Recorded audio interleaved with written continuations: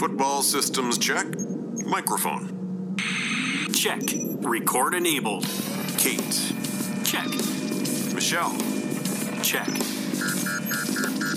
All systems go. I repeat, all systems go. We got a problem. Copy. We have ball blast. I repeat, we have ball blast.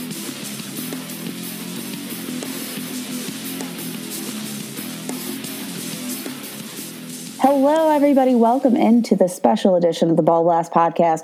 I am your host, Kate. You can find me on Twitter at FFBallblast, and I am joined by the awesome Matthew Betts, our injury specialist here at Ball Blast Football. You can follow him on Twitter at TheFantasyPT.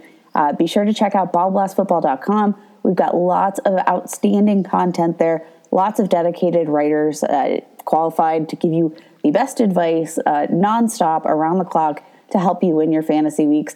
Betts, you have the injury tracker over there on Ball Blast Football, but this is the best little mini-sode that we can give the listeners to give them a quick rundown of what happened this week. How's it going, Betts? It's going well. This week was fortunately not too bad on the injury front. So we'll talk about a couple. Knock on wood. We'll talk about a couple of players, obviously, that are going to miss some time. But usually this conversation lasts a half hour, 40 minutes, 2 hours with all the injuries in 2020. But it's going to be relatively quick, which is great. And we might get some players back from injury this week that have missed several weeks. So all in all, positive on the injury front. I'm excited to break it down for the listeners today. Fantastic. All right. Well, let's kick it off with the biggest injury news of the week. Drew Brees, he played about half a game, sat out for the second half, sat on the sideline with his helmet on. We thought maybe he would come back in, but he took a very hard hit on a sack, was grabbing at his chest. We thought maybe just a broken rib, but additional testing proved that he had multiple broken ribs, a partially collapsed lung. That's not fantastic. Kind of crazy that we saw him hang in as long as we did.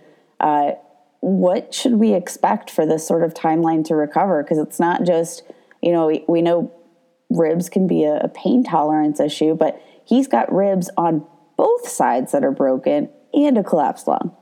Yeah, and reportedly the rib injury that he suffered 2 weeks ago apparently resulted in a broken rib as well. So he kind of entered this week with already broken ribs, then took another hit on top of that, adding additional insult to injury and resulting in that lung injury. And that's the real issue here. You can play with broken ribs, but it's super painful to do so. However, when you have broken ribs and a partially collapsed lung, it's a pretty serious medical condition. Obviously, you can't risk that type of scenario. So Drew Brees, no doubt, is going to miss at least this week. He's probably going to miss at least 2 or 3 weeks, to be honest with you, as he lets those tissues heal. And that means we get Jameis Winston and some sort of combination of him and Taysom Hill for the Saints for the foreseeable future. I know, right? Like Taysom Hill, to me, it only exists to play DFS Showdown and nothing else. But we're going to get a combination of those two, a quarterback here for the foreseeable future. And right now, it's sort of tricky to give a definitive prognosis as to like how long he'll be out, because it truly depends on how quickly that lung recovers, and we just don't know. So looking at a multi-week absence here for Drew Brees, potentially up to at least 3 to 4 weeks out of the lineup. Is it fair to say that if Sean Payton were playing DFS, Taysom Hill would be his captain every week? 100%. And honestly, I think, we wish Drew Brees well, and obviously this is nothing to joke about. I hope he gets back on the field, but I feel like Sean Payton's kind of excited to just unleash Taysom Hill. And I'm going to be playing Taysom Hill this week, actually, on FanDuel. He is tight end eligible, and he is the minimum price for a tight end and for any player, really, on their site. So, oh, man, what a year. 2020, I'm going to be playing Taysom Hill in DFS. Can't wait for it. Yikes. Hey, at least it is the tight end spot. I cannot scoff at that. Let's go over to another quarterback injury. Matthew Stafford suffered a thumb injury. No broken bones, which is great, but then we have to assume this is like a sprained thumb. What do we expect? Is it in his throwing hand, and should we expect missed time? It's unclear right now if he'll miss any time. It is on his throwing hand, so that's kind of the issue, is like the gripping of the football.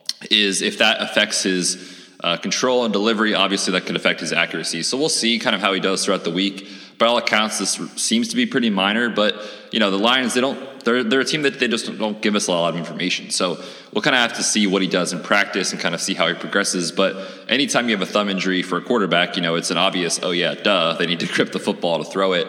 It certainly, potentially could lower his ceiling. So let's see what he does in practice this week. But as of now, things look like he could still play here in week 11. Now, would we say that maybe with Matthew Stafford having this thumb injury could have some accuracy issues if he plays? Does this raise the ceiling for DeAndre Swift at all? I think it potentially could. I mean, we finally saw them let him play football, get on the field and play and give him the ball.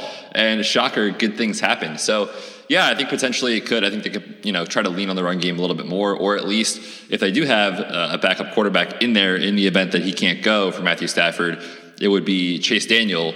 Potentially we see more checkdowns and short yardage passing for DeAndre Swift. So potentially that could mean good things for him. And certainly, you had to like what you saw on the field this past week. Love it. We saw Teddy Bridgewater go down.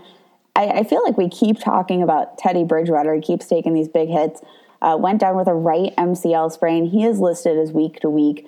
Now, thank goodness, I do not believe this is the knee that he suffered that devastating injury prior, correct? Correct. Yep, that was to his left knee. So now we have Teddy Bridgewater, who luckily he's not a mobile quarterback. So, if he does get back into the lineup, you don't have to worry about, so much those mobility issues because he is more that pocket passer. But in your article with the Fantasy Footballers, you likened this injury to what we saw from Ben Roethlisberger in Week 9, and he was back in the lineup. So are you encouraged by that at all? Are you hoping to get Teddy Bridgewater back? I think we have a chance to see him play this week. It sort of just depends on how the week goes.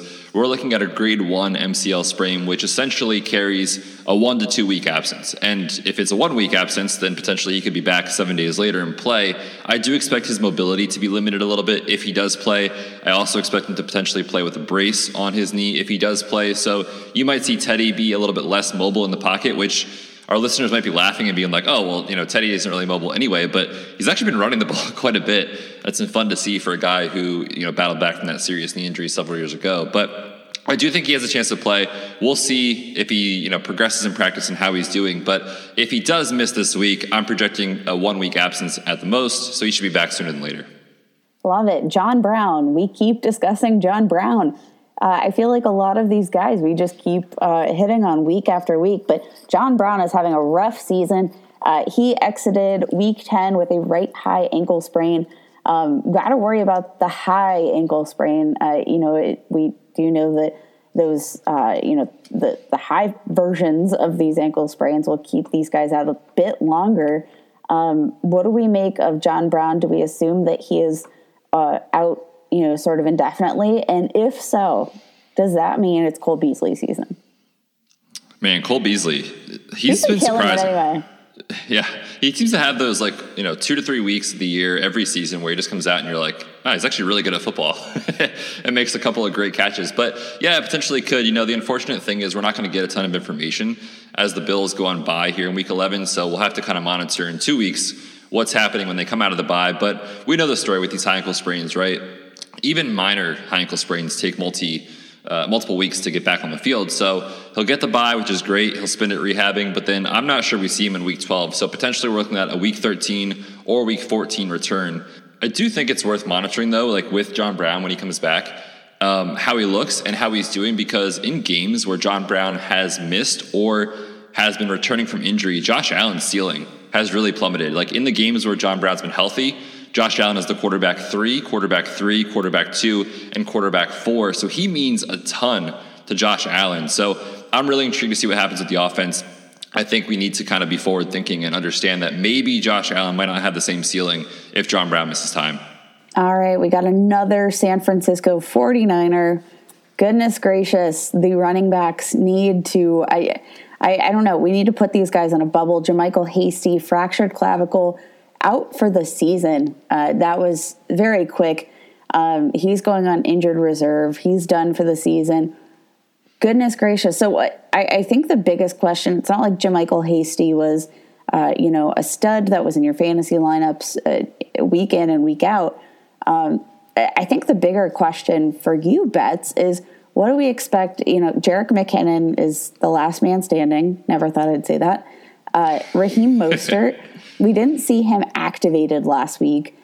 Do you expect him to return from his ankle injury soon? And what's going on with Tevin Coleman? Yeah, I do expect Raheem Mostert to be back, which is great news. Now, they are on bye here in Week 11, so, I think we can say with very, very high level of confidence that Raheem Mostert will be back probably in Week 12 against the Rams. And Jerick McKinnon, like you said, is still healthy. He's been kind of battling, I think, maybe more touches and more workload than he's been projected to get all season. He's just kind of the last man out there, so he almost has to be the dude. And you've heard reports of he's battling tired legs and all this sort of stuff. Well, there's some truth to that, because a guy who hasn't played football in almost 2 years coming out and trying to get 20 touches a game, he's just not that type of back. So I think this is a great situation for people that need running back help, that know they're going to the playoffs, to go get Raheem Mostert. Love that. He's going to be the dude. Yeah, I knew you were excited about that. He's going to be the dude down the stretch here for these Niners. Tevin Coleman as well looks like he has a chance to come back in Week 12, but it's such a fluid situation. He barely played this year. He's re-aggravated his knee injury from previous weeks, so I don't know. It's hard to trust him, and obviously when he's been out there, I think you can tell just based off the eye test who's the better running back, and clearly it's Raheem Mostert. So yeah, I think Raheem Mostert is the guy that you want if you're kind of looking for running back help in the fantasy playoffs. I love it. All right, let's talk about one more guy, Travis Homer, likely to miss Week 11, which is a Thursday night matchup with a left hand injury, running back for the Seattle Seahawks. Seattle Seahawks are battling injuries on all fronts as well. We have Chris Carson with a sprained foot. Carlos Hyde is battling a hamstring.